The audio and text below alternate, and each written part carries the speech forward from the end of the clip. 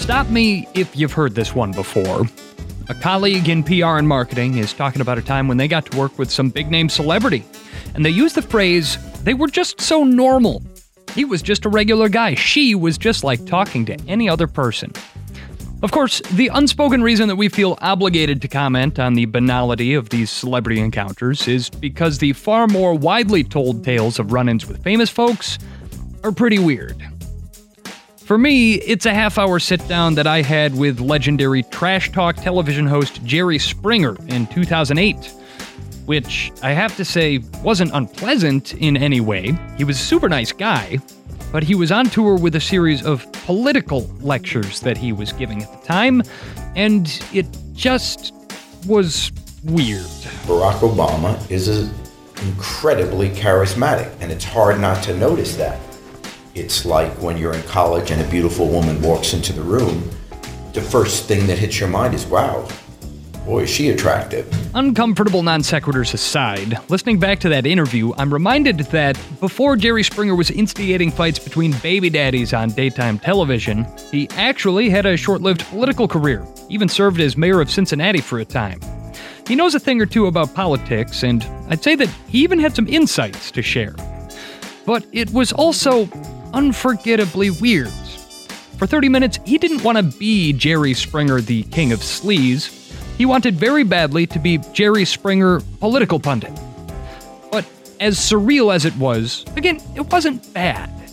When I asked him about his TV show, he didn't get mad or yell at me. No one hit me with a chair. He was cooperative and cordial. And that's more than today's guest can say about a public encounter he had with another celebrity of questionable character, Russell Simmons. Entrepreneur, entertainment mogul, and co-founder of Def Jam Records. In many circles, he's known as the godfather of hip-hop.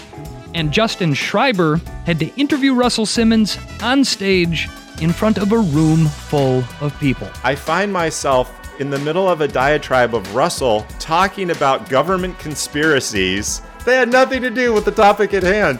And I was just holding on for dear life, trying to make sure I didn't get thrown out of the roller coaster car. At the time, Justin was the vice president of marketing for LinkedIn, the sales and marketing solutions division. They were hosting a conference and had hoped that Russell Simmons would serve as headliner, regaling them with stories of the early days of hip-hop and his entrepreneurial awakenings.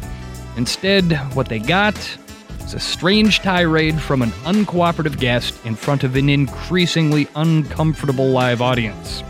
Made even stranger by the fact that, within a few months, Russell Simmons would flee the country to escape criminal prosecution for a string of assault charges. I'm Dusty Weiss from PodCamp Media. This is Lead Balloon, a podcast about PR, marketing, and branding disasters and the well-meaning communications professionals who live them.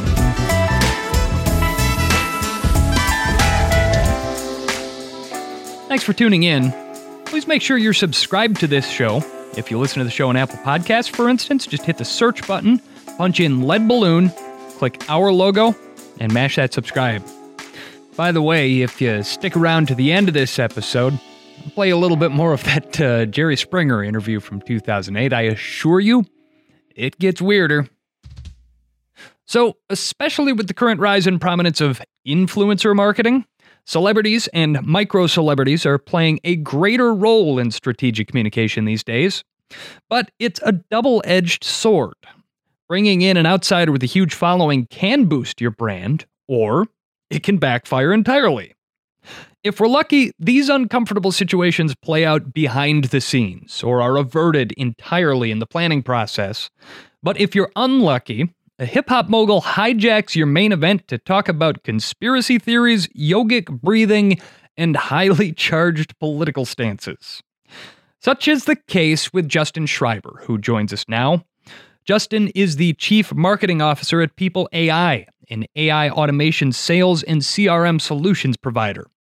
Previously, he served as LinkedIn Sales and Marketing Solutions Vice President of Marketing, as well as Regional Vice President at Oracle. You can hear from him regularly on the Legends of Sales and Marketing podcast, where he interviews executives from throughout the business world. So Justin Schreiber, thanks for joining us on Lead Balloon. Dusty, it's great to be here. Appreciate you making the time. Justin, you've charted an interesting course in your career throughout Silicon Valley. Serving as a marketing executive in that world very often requires a person to play a very visible thought leadership role, often interacting publicly with a number of prominent people. And as anyone who's ever worked the celebrity interview circuit will tell you, sometimes the best laid plans are no match for the personality of the person that you're trying to interview. Tell me about this event that you were hosting. This was the LinkedIn Sales Leaders Summit. It's an annual event. How many people, who comes out for this? What do they do and learn about? And what's your role in all this? Yeah, this was the big user conference that LinkedIn Sales Navigator hosted every year. And our focus was always obviously to deliver value to our customers, talk a little bit about some of the state of the art in B2B sales. We'd pull in our product and talk about new product announcements. We also, though, wanted to pull in a guest speaker that could really expand the conversation and get people thinking a little bit differently about the world of sales. So who are some of the other headlines who have filled this role that Russell Simmons came to fill for you in the past at this event? Believe it or not, a few years before, we had hosted Shaquille O'Neal, who was absolutely phenomenal. Obviously, we think of Shaquille as the great basketball player. He's a very savvy business person, though. And so he came, we were down in Vegas, and he came and did a fireside chat with me. And actually, at one moment, I found myself doing the whip nene up on the stage with Shaq. Rest assured, I was not going to miss the opportunity to view that spectacle on YouTube. And for you, faithful listener, I've put a Shaq and Justin doing the nene link in the episode description. Oh, that was not a good song. Stanky leg. I was no match for the big man, so I quickly sat down. And then the culminating moment, we actually called someone out of the audience and had a free throw contest.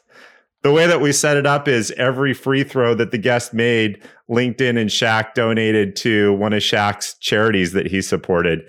We had an absolute blast, and Shaquille O'Neal was a fabulous guest. I think as he was in basketball, no pun intended, but a student of the game, sat down and really wanted to understand the audience, how he could connect with them, put a lot of preparation into it.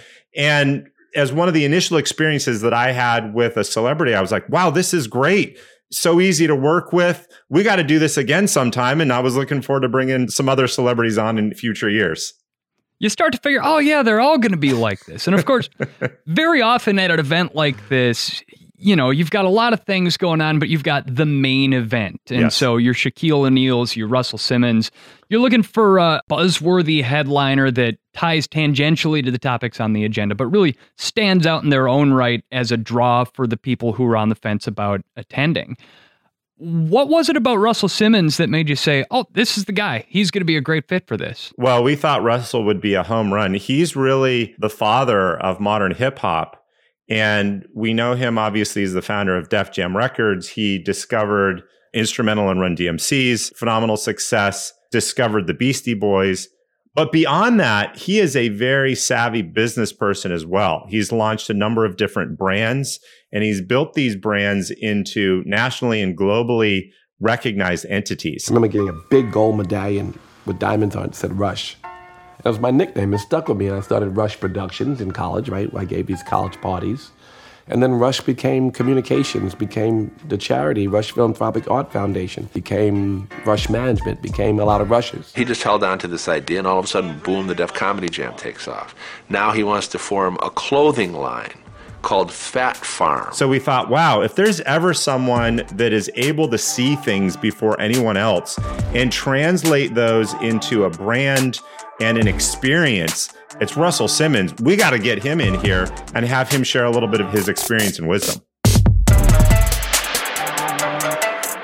But, of course, a lot of water had run under the bridge since Russell Simmons made his name as a hip-hop mogul. Let's see, married a supermodel, became an outspoken vegan and prominent spiritualist, waded into politics, nasty divorce, and, of course, by the time Justin Schreiber and LinkedIn invited him to be their headlining speaker at the LinkedIn Sales Leaders Summit in 2017, he had written a few books. In hindsight, if you look at his published books, they kind of tell the story of the arc of his career. I'll just rattle off a couple of those. You can pull these up on Amazon. But his first book that he ever published was called Life and Death, Sex, Drugs, Money, and God. There's going to be some good stories in that, you can be sure. Then he gets to Super Rich, A Guide to Having It All. Then Do You. Then The Happy Vegan. Something happened at some point and we get a major shift from Super Rich to Happy Vegan. And then just before I interviewed him, he published a book called Success Through Stillness, Meditation Made Simple. So needless to say, Russell's gone through an evolution in his career. I think I hit him at about that moment when he was kind of shifting into this guru mindset. I remember though, the first call that I had, usually we like to jump on and just talk a little bit about what Russell wants to do, what the event's all about, and no agenda, it's pretty freeform. So I get on and Russell's got like 5 people on the call. 5 members of his team. You've got the manager, you've got the planner, you've got the style consultant. The whole 9 yards. So I kind of wade in, gradually into the conversation and ask Russell what he wants to talk about. And he kind of says, well, we need to talk about meditation and we need to talk about enlightenment.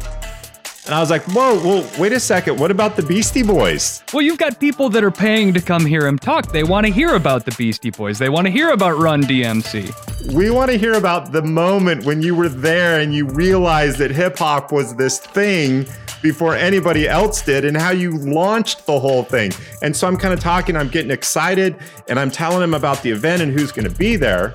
And then I pause to get his reaction. There's no response. And I go, well, Russell, what do you think? And one of his people jumps in and just in a very calm way says, Russell's no longer on the phone. I said, was there a problem? Was it something that I said? And he said, yes, there was. He didn't like what you were saying.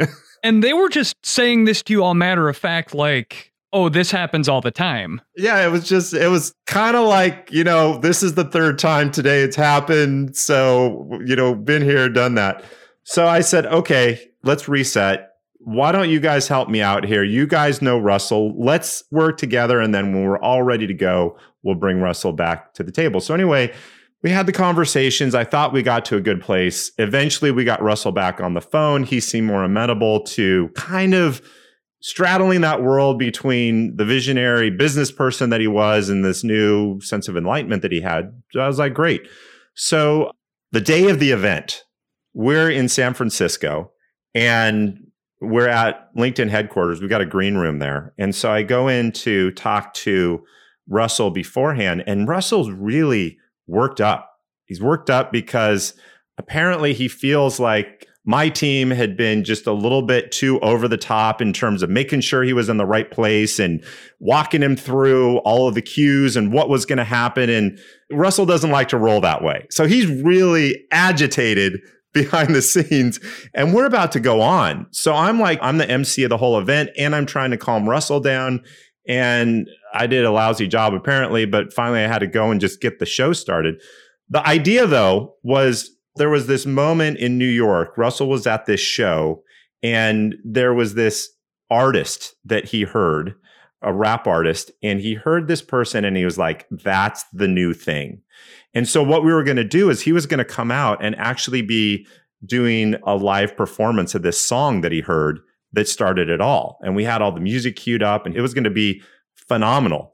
So anyway, I'm up on stage and Russell's behind the scenes and his mic goes live. You can't see him yet because he's off stage. And so we got like 400 people. And all of a sudden, Russell just starts cussing a blue streak over the intercom.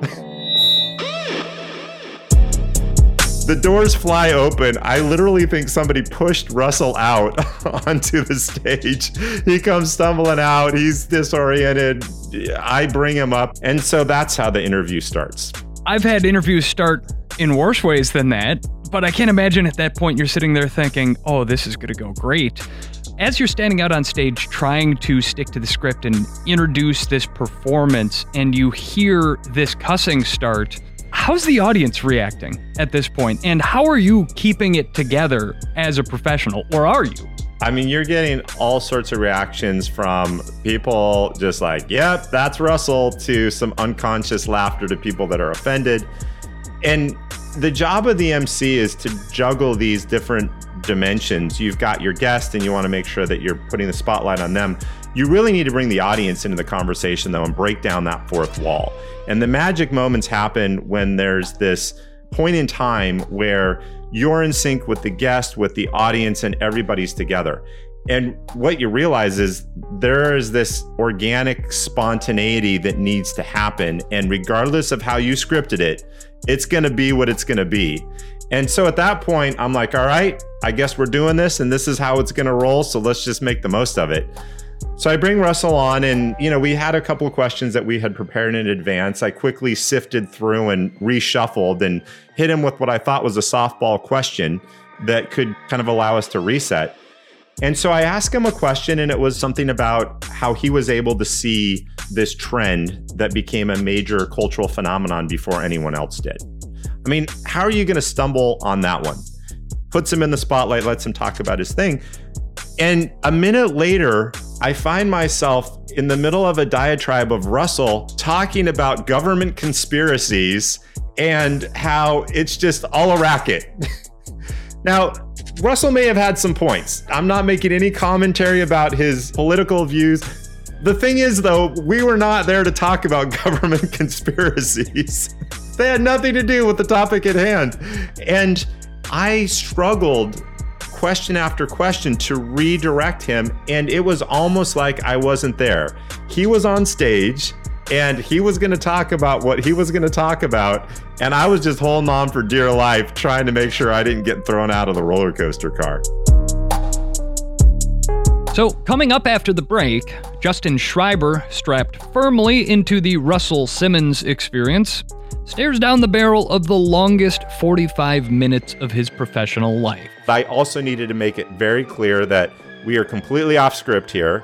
The views of this guest are not the views shared by LinkedIn. That's coming up in a minute here on Lead Balloon.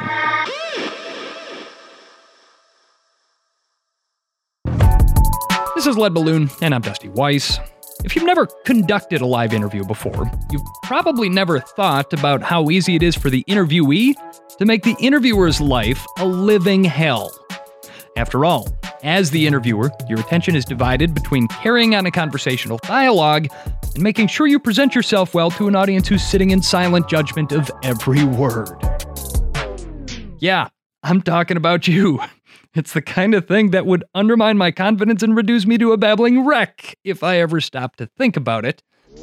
But I try not to. Having an interview subject who is flustered or nervous will quickly drive a live interview right into the ground. But for then LinkedIn Marketing VP Justin Schreiber, he was locked in to an onstage conversation at the LinkedIn Sales Leaders Summit with someone who was actively trying to subvert the interview. Noted hip-hop mogul Russell Simmons, who wanted to talk about anything other than his legendary career. And so, things were about to get weird. When you're in a situation like that, do you think he had decided in his mind that he was going to be uncooperative? Or is that presuming a level of focus that was just not there at this point? I think that he had an agenda. He had points that he wanted to deliver. I don't know how conscious he was of trying to preempt the agenda, but I think he did recognize I have a forum here, a platform, and I'm going to say the things that I need to say. But what was particularly frustrating is that didn't come out in advance. We had an agreement and he agreed to it. I guess I should have read between the lines and realized this is not a guy that's going to be scripted, but I missed that.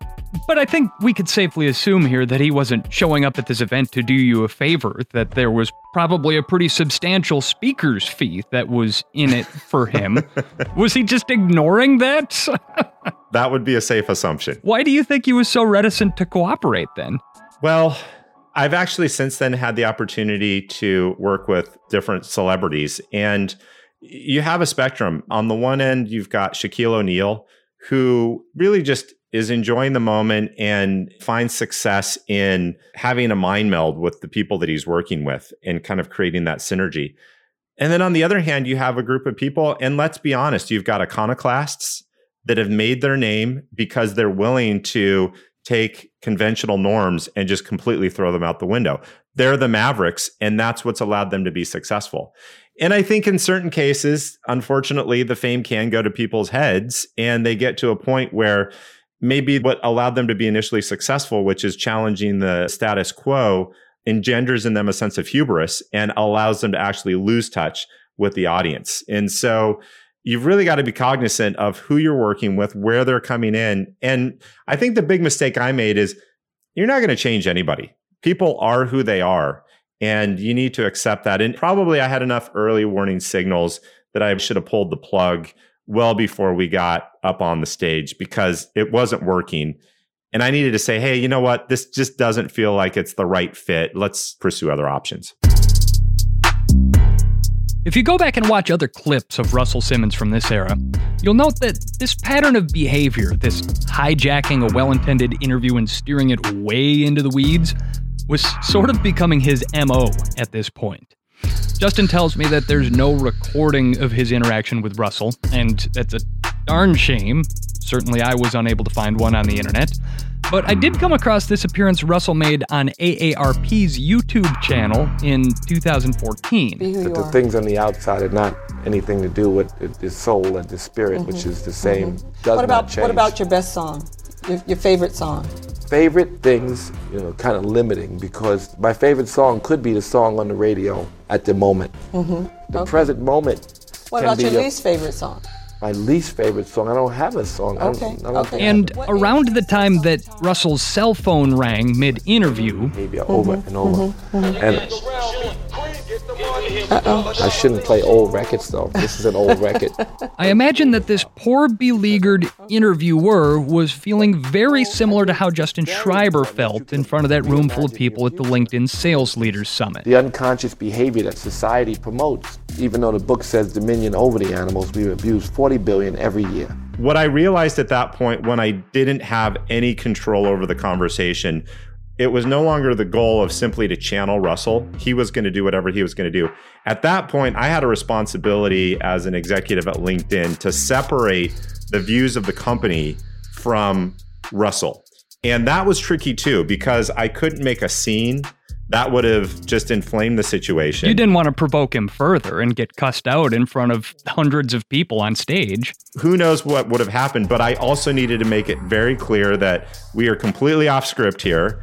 The views of this guest are not the views shared by LinkedIn. And so at that point, I shifted my questioning from trying to tee up discussion points that I thought would lead to a good place to challenging him a little bit on some of the statements that he made.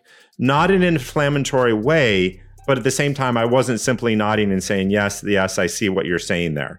And while that provoked him a little bit, I was able to control the temperature. And coming out of that, I had a lot of conversations with people. And they were like, the best part of that interview was watching you squirm up on the stage and just seeing how you would handle that. So I figured at that point it was mission accomplished because everybody knew this was a runaway train wreck and it was not what was planned. And fortunately, I was able to mitigate the damage done to our company and our business. You mentioned, though, that people actually seemed to enjoy that aspect of the interview, and certainly celebrities behaving badly is a genre in and of its own right. Do you think that the entertainment value that the people that were in attendance received out of having watched that presentation makes the discomfort and unpleasantness for you worthwhile in the end? Well, it was definitely a moment, and I enjoy creating moments. I prefer to do them in other ways, but creating things that people talk about after is an accomplishment. Going back to that point, though, of you've got three different dimensions that you're juggling. It's the guest, it's yourself, and it's the audience. The other thing I realized is that if I can't bring Russell into this, I can align myself with the guests. And the guests and I can be on the same team. And that solidarity can also help me to control the dimension. So one of the things that Russell launched into at one point was a rant against corporate America and business people. And obviously I've got all these business people out in the audience. And so I started to poke Russell a little bit. And I said, Russell, I want you to look at this audience. These are the people that you're talking about. And I also want to remind you that it is because of these good people that we were able to pay the bills that got you as a business person to come here from Los Angeles to San Francisco. And that quieted him down a little bit, and it got a little bit of a chuckle from the audience. And at that point, as I felt the audience giving me energy and kind of laughing along with the things that I was saying, I all of a sudden felt like it wasn't me versus Russell. It was 400 of us having a little bit of fun in an uncomfortable situation with this wild card. It was like spontaneity theater back in high school where you're just waiting for the next line to come out and seeing how you deal with it. And you made it through the whole 45 minutes? Yeah, he took the opportunity to use all of his 45 minutes. And then we got towards the end and he said, I've enjoyed the conversation and I'd really like to conclude now with a live meditation because, he just come out with his book, Meditation Through Stillness. And I'm thinking to myself, meditation? I don't know what to do. So I agreed to do it. And I said, yeah, let's do a meditation. At least Russell won't be talking during the meditation. So Russell kind of cues it up, and it's a pretty standard meditation process. And for those that aren't used to meditation, this is a very San Francisco technology thing. I'm probably reinforcing all the stereotypes. But Russell leads this guided meditation. I have no idea how long this is going to go on because he doesn't give us a lot of indicator. So I'm sitting there with my eyes closed. I'm not meditating, by the way. Probably concentrating very, very strongly on how exactly uncomfortable you are in that moment. And how we're going to land this bird and minimize the damage that we're doing. So I'm sitting there with my eyes closed, all of these thoughts rushing through my head. And Russell's just cool as a cucumber. He's sitting over there and he's in his meditation zone. And eventually I hear a little beep on his phone, which I assume meant the meditation was over. It did, thank goodness. And at that point, we ended the interview. He exited the stage fairly innocuously, and that was it. And just like that, the 45-minute nightmare was over. Without so much as thanks and goodbye, Russell hopped into his limo and headed back to LA. And Justin was left to wonder what people were going to say about the performance. I actually got a lot of sympathy, and I really appreciated that. People were laughing. They were asking what it was like to be up there. They were acknowledging that I was uncomfortable, that it was clear that Russell was coming from a completely different perspective than I was coming from. And I really appreciated that. I appreciated the support that people showed me because it was a really hard experience for me. And I also learned that if you show a little bit of vulnerability in moments like that, you don't want to be completely scripted and polished and just roll with it and smile and grin and nod. You need to show some vulnerability. You need to signal to the audience, this isn't quite going the way that I thought it was going. And I think that humanity that came through is what allowed them to kind of connect and say, boy, I've been in a situation like that. And that's what people would do. I want to share an experience that I had that came to mind when I was watching you up there. And in a strange sort of way, there was some good bonding that happened after. Sort of brothers and sisters in arms, as it were. Exactly. I feel like very often, too, we develop an impression of a celebrity when we see them on TV or we follow them on social media and almost come to feel like we know them personally. And it's easy to forget sometimes that your understanding of who a celebrity is really based on a carefully curated PR and branding operation. I think it's a good point. There is the public persona and then there's the real person. And while this was obviously a difficult situation, I want to acknowledge also that celebrities have a challenge that few of us can relate to. As they're in the public spotlight, they're constantly under scrutiny. The private moments that we enjoy with our significant others, with our friends, in many cases are destroyed if you're a celebrity. And living in that environment day after day, year after year, it can be taxing. And people deal with that pressure in different ways.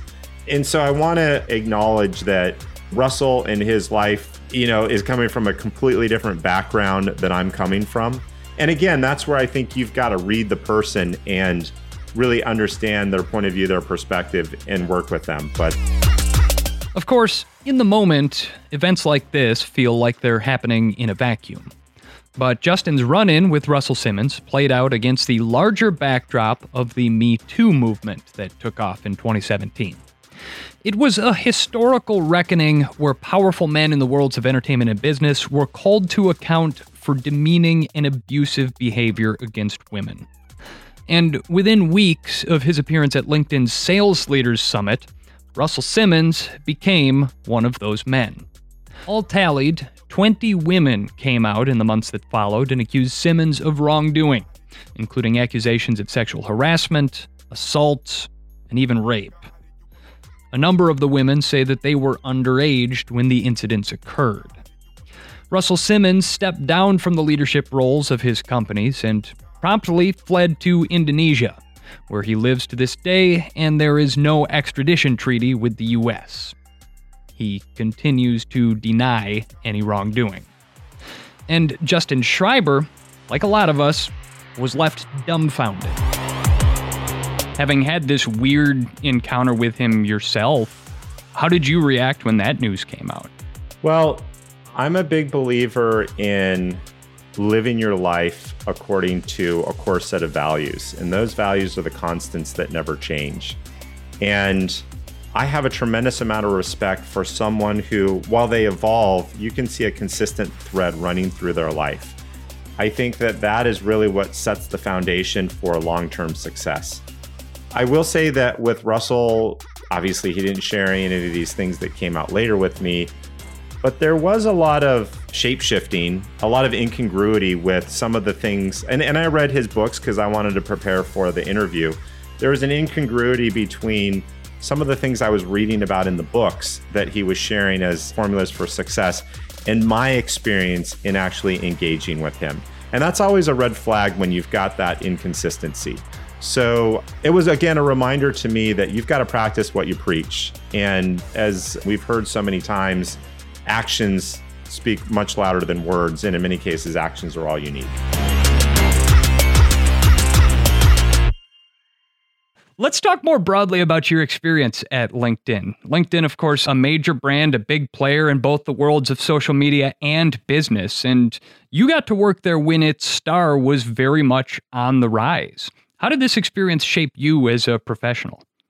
LinkedIn is a phenomenal company on a number of different fronts. One of the things that inspired me most is that it's a very mission-driven company. Their focus, and it's what people talk about every day, is creating economic opportunity for the world's professionals. That's a lofty vision, but that's also a vision that can change the outcome of the entire planet. And the other thing that I loved is that there was a culture that was built around that, a culture of humanity, of compassion. Not only were we trying to impact all of those professionals out there, but we were trying to run our business in a way that was consistent with that. And so I felt that there was an opportunity for me to take risks, but at the same time, have support from the people that surrounded me. I grew tremendously just in terms of my appreciation for diversity. That's a big emphasis that LinkedIn invests heavily in. And as I got to know and came to understand more deeply the importance of diversity, I found that my professional experience was enriched. I mean, back in the early 2000s, DE&I was not a conversation that companies were having. And I worked at some pretty intense companies. I started off at McKinsey and moved to Siebel and then Oracle. And these companies were very focused on excellence. They were focused on delivering great customer service and great value to customers. But you didn't really hear a lot of discussions around the how. Mm-hmm. How are we going to do that? What is the culture that we're going to build? So it was initially surprising for me to join LinkedIn and hear so much discussion, not about just the outcomes, but about how we were going to achieve those outcomes. And in the end, I really related to that. I appreciated that. And it made that time that I spent there, I was there for about 5 years, one of the great professional experiences that I've had.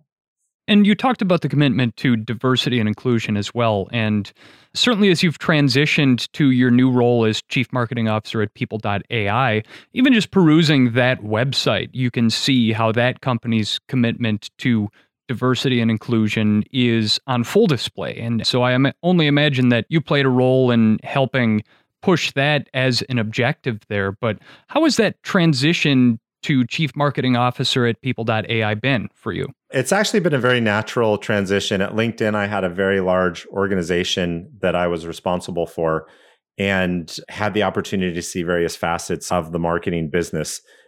People.ai, what I love about People.ai, our CEO out of the gate had this vision that at the end of the day, it's about unlocking human potential. At People AI, our mission is to harness business activity to unlock growth. Unlock growth for our own employees, unlock growth for the customers that we serve, for the partners that we work with. He deliberately chose the name People AI because he knew that the key was to be able to focus on the people and somehow tap into the potential that in so many cases is neglected or locked away. So when I walked into this company and I started talking to the CEO, and the CEO laid out this vision and why he named it People AI and the decisions that he had made, I was like, this makes total sense. This is complete alignment with what I want to accomplish. We have a great group of executives that are all committed to bringing out the best in others. And as I said at LinkedIn, that starts with the way that you treat each other within the workplace, but then it expands to the way that you help your customers and your partners to interact with one another. One of the thought leadership initiatives that you've championed at People AI right out the gate is the launch of the Legends in Sales and Marketing podcast. How did that come about, and how has that been for you a valuable tool for the brand? We were about a year ago starting to host a series of CMO and CRO roundtables. These were small groups, 12 to 15 people, facilitated by a noted CMO or CRO. And we got great feedback. We continue to run those today. But one of the comments that we heard consistently was, I really appreciated the perspective that the facilitator brought to the table. I'd love to understand their backstory. Tell me a little bit more about that. And we said, we have access to these CROs and CMOs. Let's start a podcast, but let's do it a little differently. Rather than just getting on and talking about the standard business topics, let's get into their past and understand what they were like as kids and teenagers, the experiences that they had that actually shaped who they are today and how they approach business. I think we all kind of appreciate executives as they exist today, but what I love is that journey. It's inspiration because it persuades us that we all have a unique story to tell. And as we tap into what makes us unique, that becomes a superpower that allows us to achieve great things. As you dig into the backstory of some of these executives that you interview on the show, what has surprised you the most as you've learned about the lives that these people lived before they became executives? There is always something exceptional in the childhood of these people. It's different. It's not the same, but there is always something exceptional. I think of Jim Steele. He's the president over at Salesforce. He had a paper route as a kid, and he decided that just having a paper route wasn't enough. So he mobilized a whole group of paper delivery boys and somehow figured out how to create a business around that. So you listen to these stories and you realize that that thing that's made them successful as an adult was actually manifesting itself when they were 8, 9, 10 years old. Well, speaking as the parent of a loud and precocious 3-year-old, that scares the crap out of me to hear that he might be the executive of a major company someday. But tell me, what was precocious about Justin Schreiber when he was 6 or 7 years old? So as a kid, I had dyslexia. I didn't realize that, but elementary school was really hard for me. And I got used to being in uncomfortable situations. The teacher would ask me to read out loud. I couldn't do it, but I just figured that's what you were supposed to do. So I did it. And I realized that you just have to work hard and do things. I remember when I was a kid, I was probably about 12 years old, maybe 14 years old. I got this device stuck into the top of my mouth because the top of my mouth was too narrow. And every week, my mom would give this little device a turn, and it would literally get wider and wider until it split the top of my mouth. It was excruciatingly painful, but I couldn't talk because the mouth cavity was restricted. Well, I had just launched a window washing business at the time, and I was like, I got to get customers, because if I don't get customers, I'm not going to make any money. And I had this device in my mouth, so I couldn't really do the pitch, but I was like, I got to do it anyway. So I remember going out on my bike. I had all my window washing gear hooked on my bike. I figured out how to strap it on with bungee cords and inner tubes. And I would go door to door, and I would knock on the door, and the homeowner would answer. And I would say, I'm washing windows. I'm in your neighborhood today. Can I wash your windows? Well, what it sounded like was, well, I wash your windows, Gabe. I would like to help you with because I couldn't talk. And usually the people would say, can you say that again? And I would say it again. And many of them felt so bad for me that they would just hire me because they're like, man, this guy has a lot of guts to get up and do this.